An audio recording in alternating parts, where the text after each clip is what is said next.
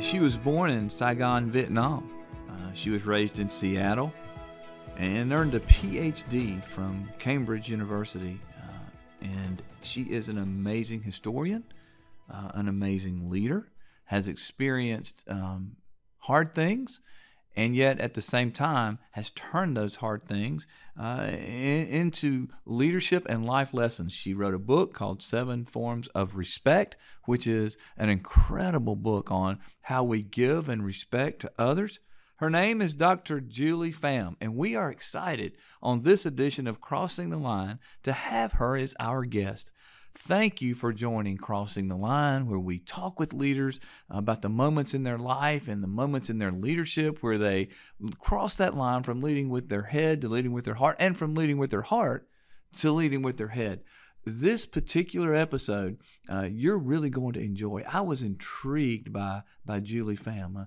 Dr. Pham, or Julie as she likes to be called, it brings just a humility.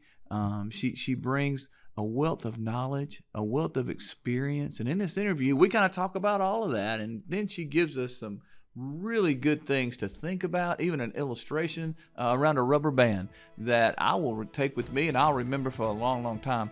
So I think you're in for a treat. Thank you for joining us. This is season 4 of Crossing the Line. Let's jump into our interview with Dr. Julie Pham.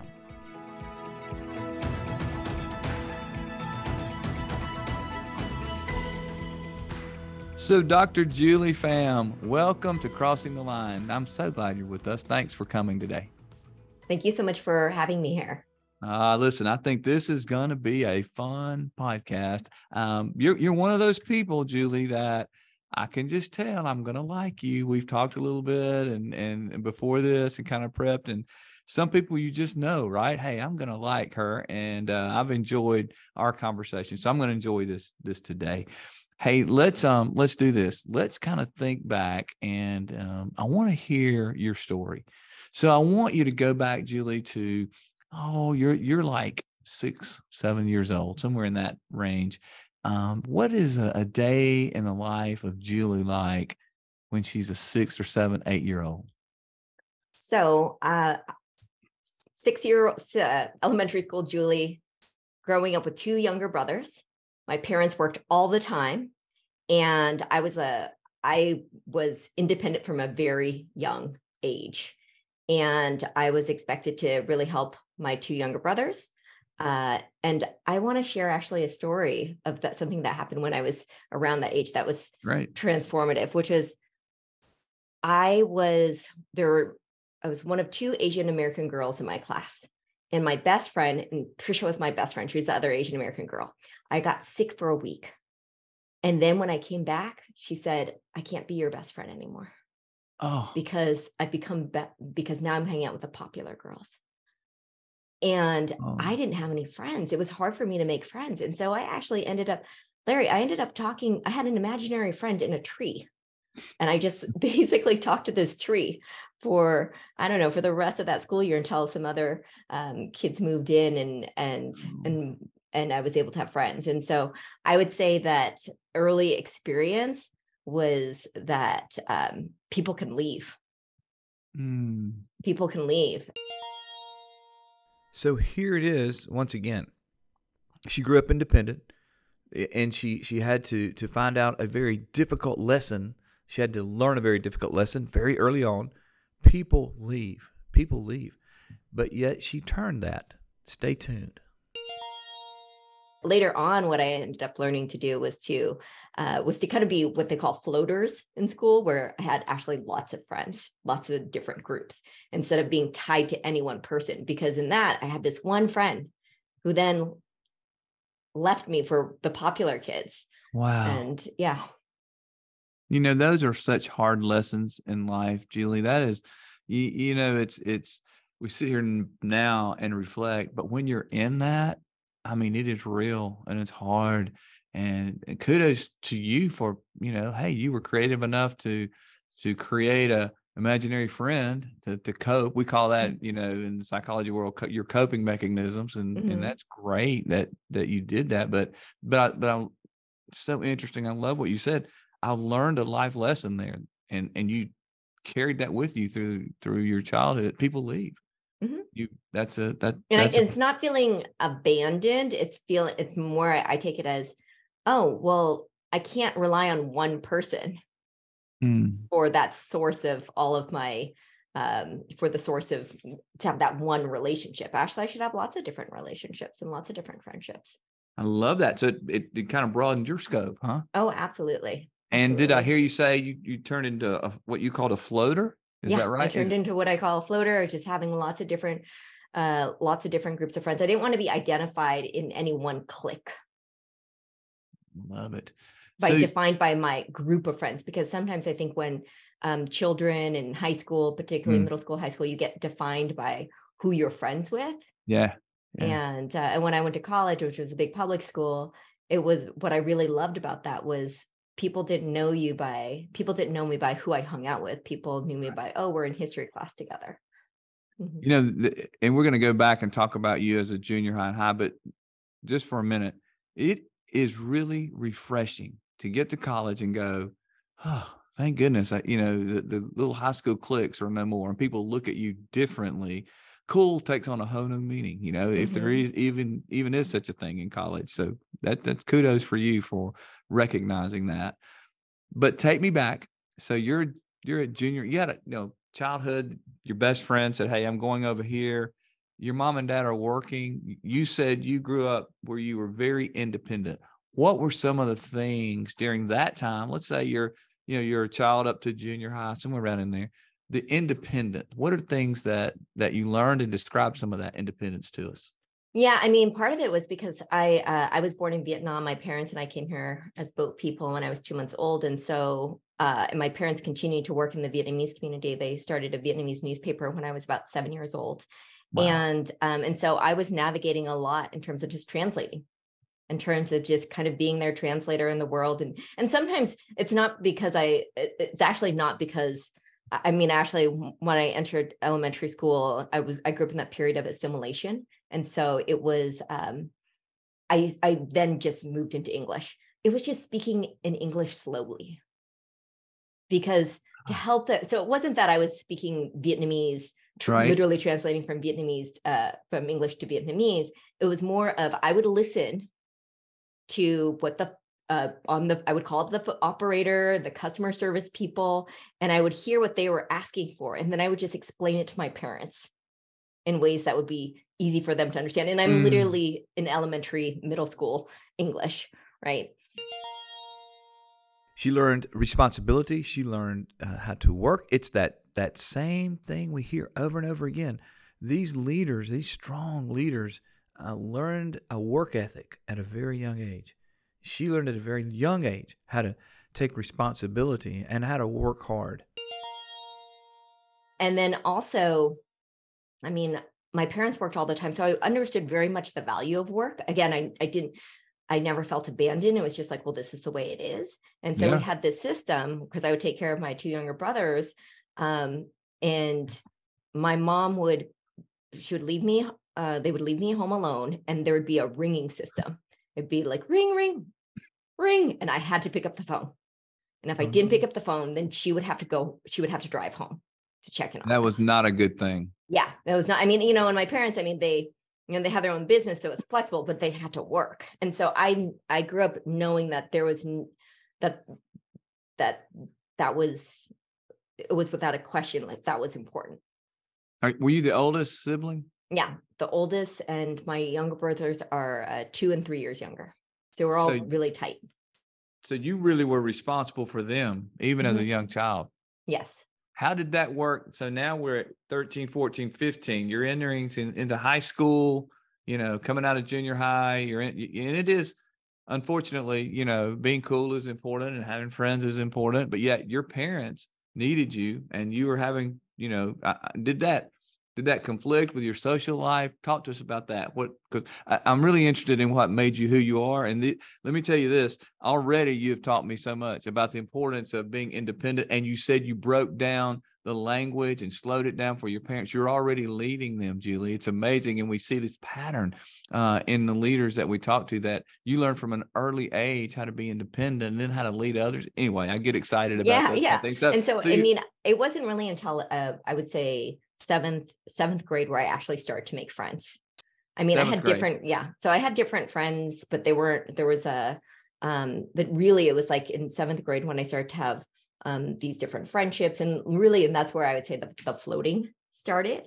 And so, I mean, and actually we were all independent. My brothers and I were also all taught to kind of be independent. And I remember we had 3 options for food because it would be coming home, and then in the fridge there would be Costco pizza, there would be spaghetti, and there would be this Vietnamese caramelized pork dish. And so we had 3 options. And so for me, I never thought of variety as an important thing.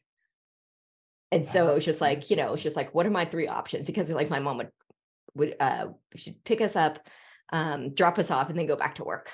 And so it's like, okay, we're on our own. And then also once I turned 16, I was driving. I mean, there was no question, because then I became the driver for my family, because up to that point, my parents had to drive us around and it was a burden Right. for them.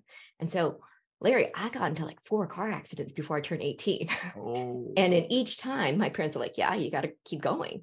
And so I actually think that really taught me a lesson of risk tolerance later on in life, because it was like, well, and I mean, I'm really fortunate that in all of those, no one got hurt. It was really just the vehicles. I mean, some of the vehicles got really banged up, but no one got hurt in any of those 4. And it taught me that, things happen and we got to keep moving.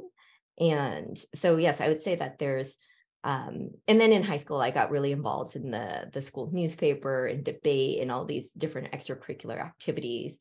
And I really tried to just have different groups of friends.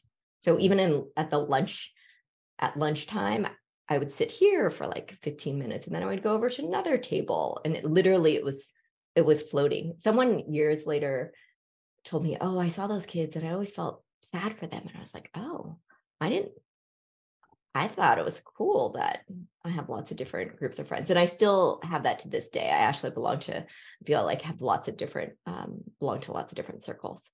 so you brought that into who you are as an adult. Hmm. Wow, that's a valuable lesson, and I think a very important one as a leader, is that you can get to where other people are, even translated into leadership principles, if you will. All right, so here we are. We're in high school. You're floating. You're in a lot of different things. You're learning to debate. Obviously, you're involved in the newspaper. Amazing. So, what happens next? Take it from there and tell us the next piece of the story. Hmm.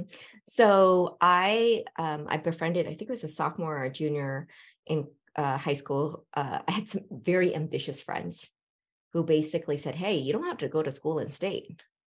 You could go to school out of state. You could go to," and so I had friends who were applying to Ivy Leagues. And so, I mean, I always thought, okay, I'll stay in Seattle, go to University of Washington. That's what most of my friends did. And yet I had some friends who were just, you should strive for more. You should strive for more. She surrounded herself with friends who said you should strive for more. And she did. Wow, what an important leadership lesson about taking coaching from others even at a young age, and realizing that when you surround yourself with those overachievers who say you can do more, it helps us to really do that. And I think so much of our life is actually, so much of what we do is influenced by who we surround ourselves with. And so having a few friends who were just super ambitious made me think, oh, well, maybe I should apply out of state. And so I ended up applying and getting into Berkeley. And so that's where I went for my undergrad. Oh, wow. And that's really where I became the person that I like. It's such a, and I'm a big believer in things happen for a reason, because my first choice school is actually Wellesley, which is the opposite of Berkeley, literally, right? Wow. Like geographically, Oh, yeah. so different, right? Oh, yeah. And I got waitlisted there, and I remember talking to someone. It was one of those college interviews, and a student there at the time. She's like, yeah, there's a lot of diversity here. We even have people on financial aid. And I was like, okay. So all right. this is the mid 90s. And I was like, all right. And so I'm actually really glad I went to Berkeley. Oh man, that's yeah, awesome. So what was it like at Berkeley? Well, it's Berkeley's just such a special place. I love California. I gotta say, first of all, I love California. I remember my first semester there, because in a way, I was a foreigner, and I had a bunch of friends who were also out-of-staters. And then I was like, why do Californians think it's just the best place? And then after a semester, it's like, California is amazing. It's the best place. Yeah. California is an amazing place. I love it. And I thought I was going to study, I told my parents I was going to study business law because Berkeley is a great law school and a great business school. And I fell in love with history. My first semester, I just fell in love with my first history class. And I really think of history as the intersection. It's at the crossroads of social science and humanities. So if you think of social science, right, social scientists are looking for truth because they believe there is such a thing, right? There's empirical truth. Right. In humanities, everything is a story, and there is no such thing as truth. And so I think history as a discipline, more than any other discipline, sits right at that intersection, that tension between truth and fiction. And like, we're striving for truth because we believe there's truth, and yet we kind of know that there's no truth. And so we're constantly struggling with that. So, and I really loved that about history. And I loved learning about actually not just the history itself, the events themselves, but the people who are writing the history and how history was written, and the perspectives that go into that. And so I ended up very early on getting into research and into historical research. And I ended up getting really interested in the Vietnam War. Yeah.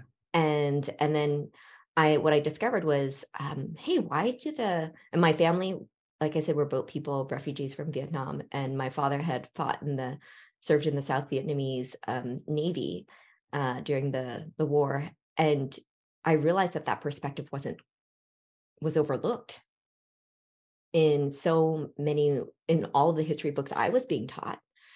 And also in the films. And so I got really interested in that.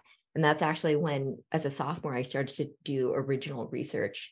And my father helped introduce me to veterans, to South Vietnamese veterans who shared their story. And I ended up actually writing a thesis based on interviews with 40 South Vietnamese veterans about their perspective of the Vietnam War. Can you capitalize that for us? Can you put it in kind of help me? I'm intrigued now. You've got me interested. Yeah. Well, tell me, what were your takeaways as you interviewed those 40 guys and you did this unique research? What I'll say this: the way that the Vietnam War is portrayed in the U.S. is that it's between the Vietnamese and the Americans, and the Vietnamese are de facto the North Vietnamese, the communists. The people who get left out are the South Vietnamese, and Americans were our allies. And so even though it's our war, we actually get written out of the story of the war. Wow. Right. And so if you look at things like Apocalypse Now or Good Morning Vietnam, you see like, where are the South Vietnamese? It's like very American centered. So that's one of the big findings. And then in the other one, it's just that a lot of veterans I talked to, they just wanted to, we lost, and yet we've also lost our place in the history of this war. And so they just wanted to be able to talk about the complexities and all the different stories and feelings and mixed feelings that they had in serving.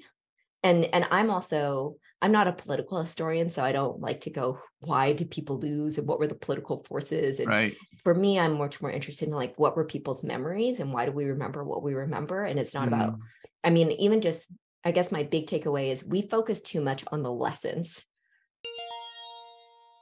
We focus too much on the lessons, she says, and listen to what she's going to challenge us with. I think it makes, it makes a lot of sense.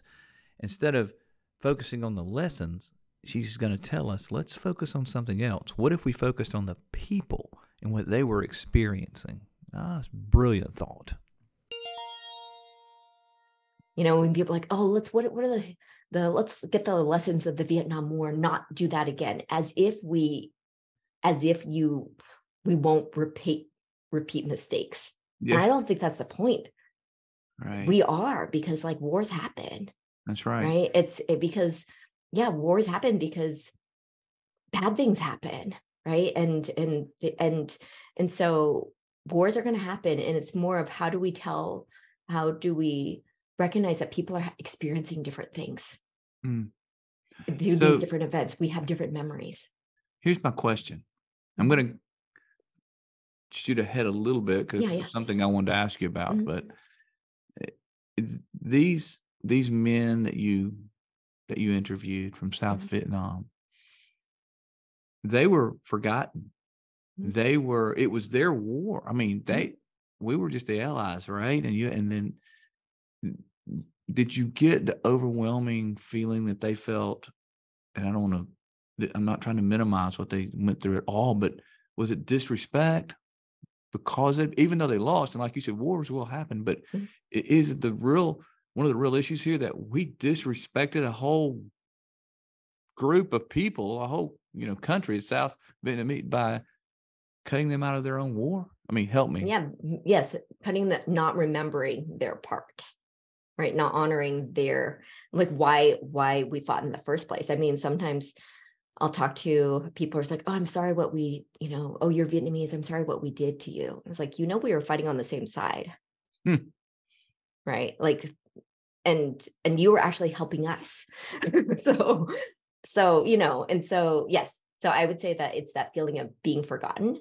It's and for some also feeling betrayed too. Sure. And as you look and study history as a historian, in the areas that you have researched, how accurate are we in what you have been taught, what we're teaching in our schools? In your opinion, are we fairly accurate in our history, or are we not accurate in our history? So, I mean, Larry, you're kind of getting at that. Is it true or not? And, it goes back to truth and okay, that tension, right? Keep me in line. And so I think it's more about have we shared different perspectives. Different. That's it, because it's not. That is it's so not. good. It's not. Yeah. And because I really think that we are going to have different memories. I lived in Vietnam while I was working on my PhD, and the way that the war is remembered there is completely different, right? Because it's communist Vietnam. And those memories and those experiences are also legitimate. Yes. So it's just like what it shows is like we will remember and have different experiences. And how do we be curious enough to want to understand that whatever we think is the truth might not be the only truth? How do we be curious enough to realize that our perspectives may not be the same as others? What we believe to be truth may not be the real truth. Incredible question to ask ourselves. So how important is being curious? Is that important? Oh my gosh. I mean, the name of my company is Curiosity Based. Here you go, softball. And actually, so after I left academia and I came back to Seattle and helped run my family's Vietnamese newspaper, and I started to do a lot of community building. And in that, I'm bringing together people, volunteers. And what I discovered was some people did really well and other people really struggled. And I got to tell you, Larry, I was one of the people who really struggled in the beginning. I really struggled because I was so focused on what are we doing here? What's the outcome? How are we going to get that? How are we going to achieve that? And if we didn't, I was like pretty grumpy. So, why are we here? Why are we spending all this time on icebreakers and getting to know each other? Right.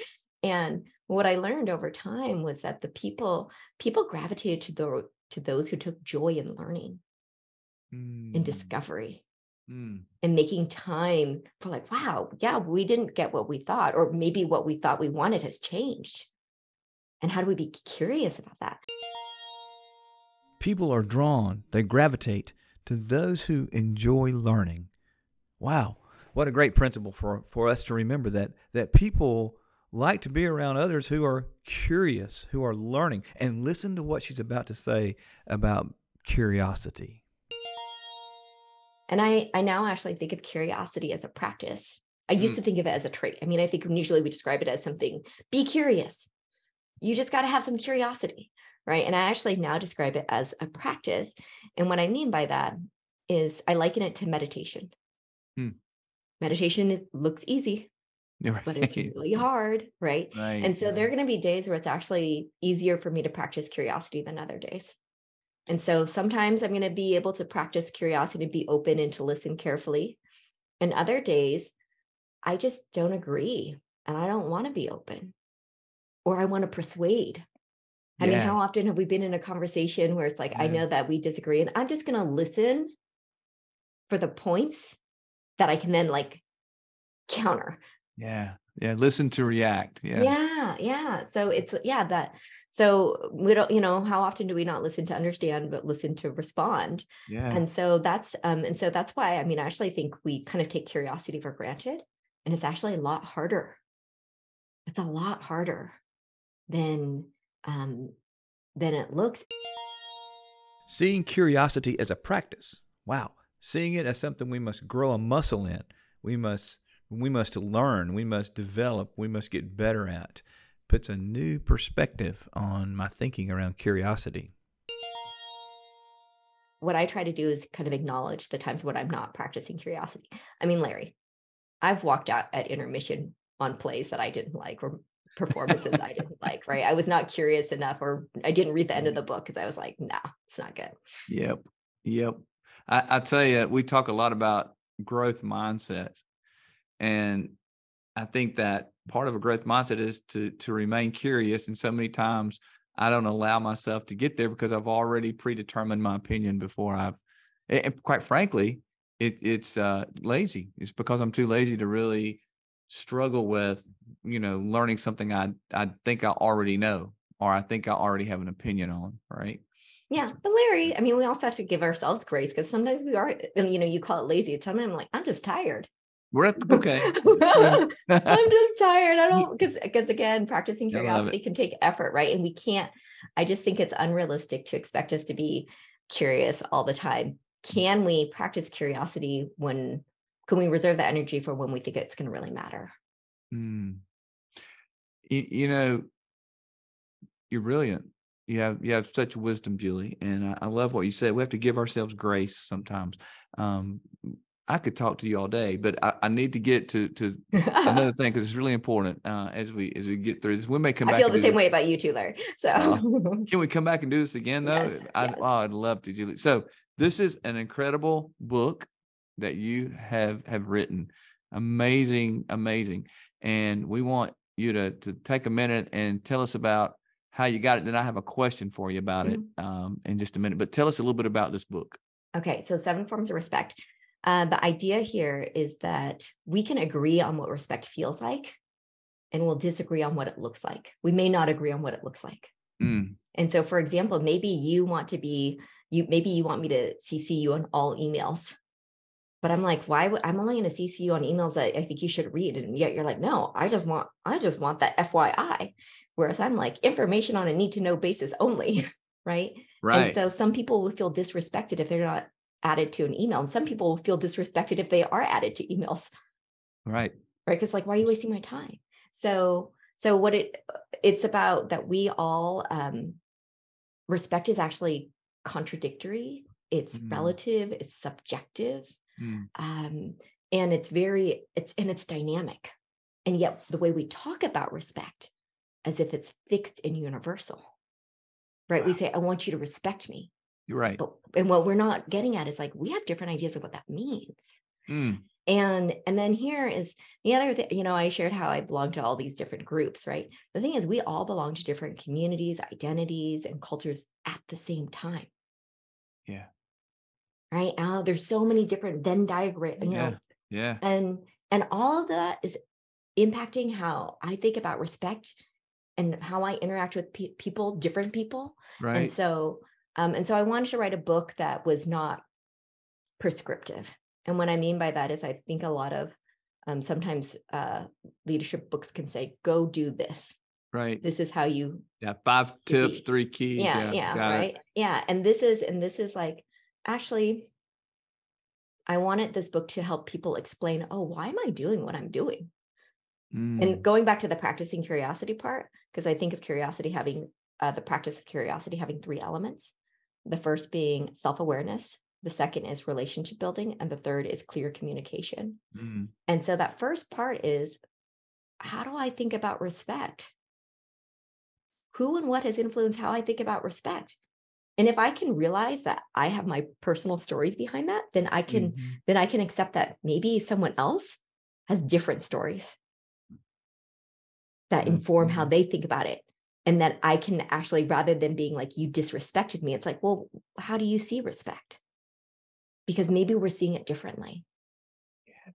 That's so good, Julie. One size does not fit all. Would you talk a little bit about the rubber band theory? Yes. Will you talk about that? Yes, and I have a rubber band here. I love it. So it's in contrast, or just the golden rule. That's how most people talk about respect. Treat people how you want to be treated, right? And the question there is, what if someone doesn't want to be treated the way you want to be treated? So I think if there's the rubber band rule, which is actually shows we're flexible as humans. We can flex. We can accommodate.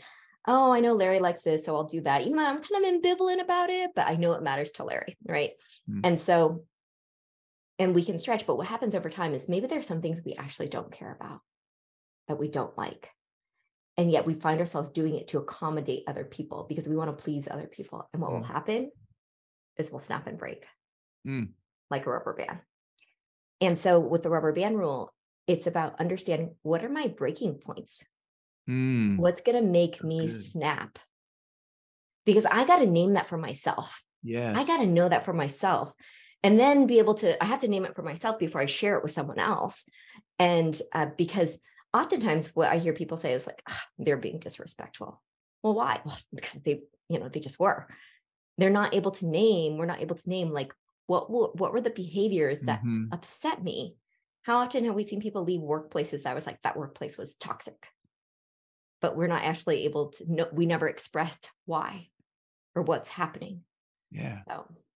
And recognizing that breaking point, I guess, helps us to be more holistic in our own being and able to continue to be flexible if we know what those breaking points. That's brilliant. I love that. We have to know our boundaries. We have to know our boundaries. That's the word. Yes, that's the word I was looking for. Right? So before we snap and break.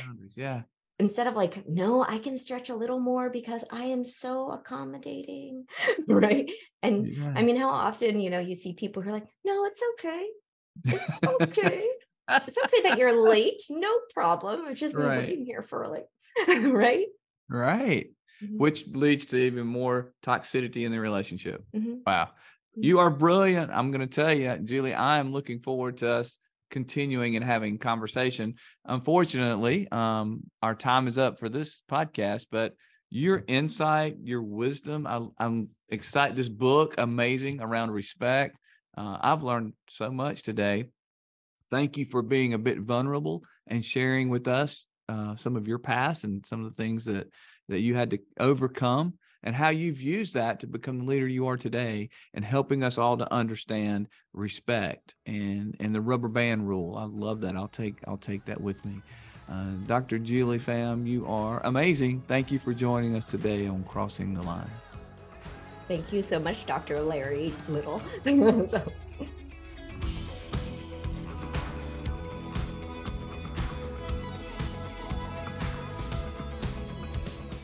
Well, I hope that you enjoyed that. I'll tell you, I learned a lot from that. Dr. Julie Pham is an incredible leader. Her story of being raised to be independent, her life lessons that people leave, and that's okay. Learning to be a floater, if you will, and have a diverse group of friends. Then growing and with that growth mindset and that passion for curiosity, becoming an incredible historian who explored that tension between history and social science, using that in her life and in her career. A reminder to give myself a little grace. We need to give ourselves grace when we talk about curiosity. And then how she wrote a wonderful book on respect.